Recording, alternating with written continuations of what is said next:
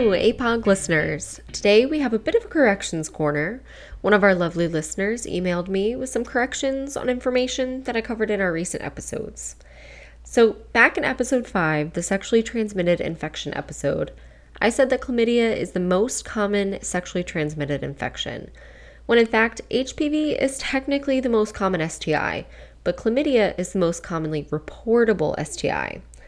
Again, HPV is the most prevalent STI by far, but chlamydia is the most commonly reported.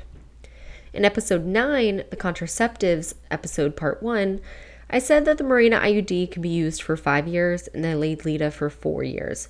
But in fact, as of yesterday, the Mirena is actually approved for use up to 8 years, and the Leadleta is approved for up to 6 years. Now, if you notice any incorrections or imperfections in an episode, let us know by clicking the feedback button under the podcast page on APOG's website, www.paobgyn.org, or by emailing us at apaog@badgerbay.co, that's BADGERBAY.co.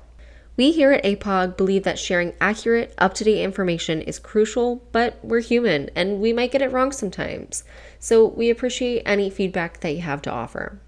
If you're interested in helping research episodes or in joining the podcast review committee, let us know by emailing us at apaog@badgerbay.co. Well, that's it for now. As always, stay safe, tell someone you love them, and bring a little kindness into the world. Goodbye.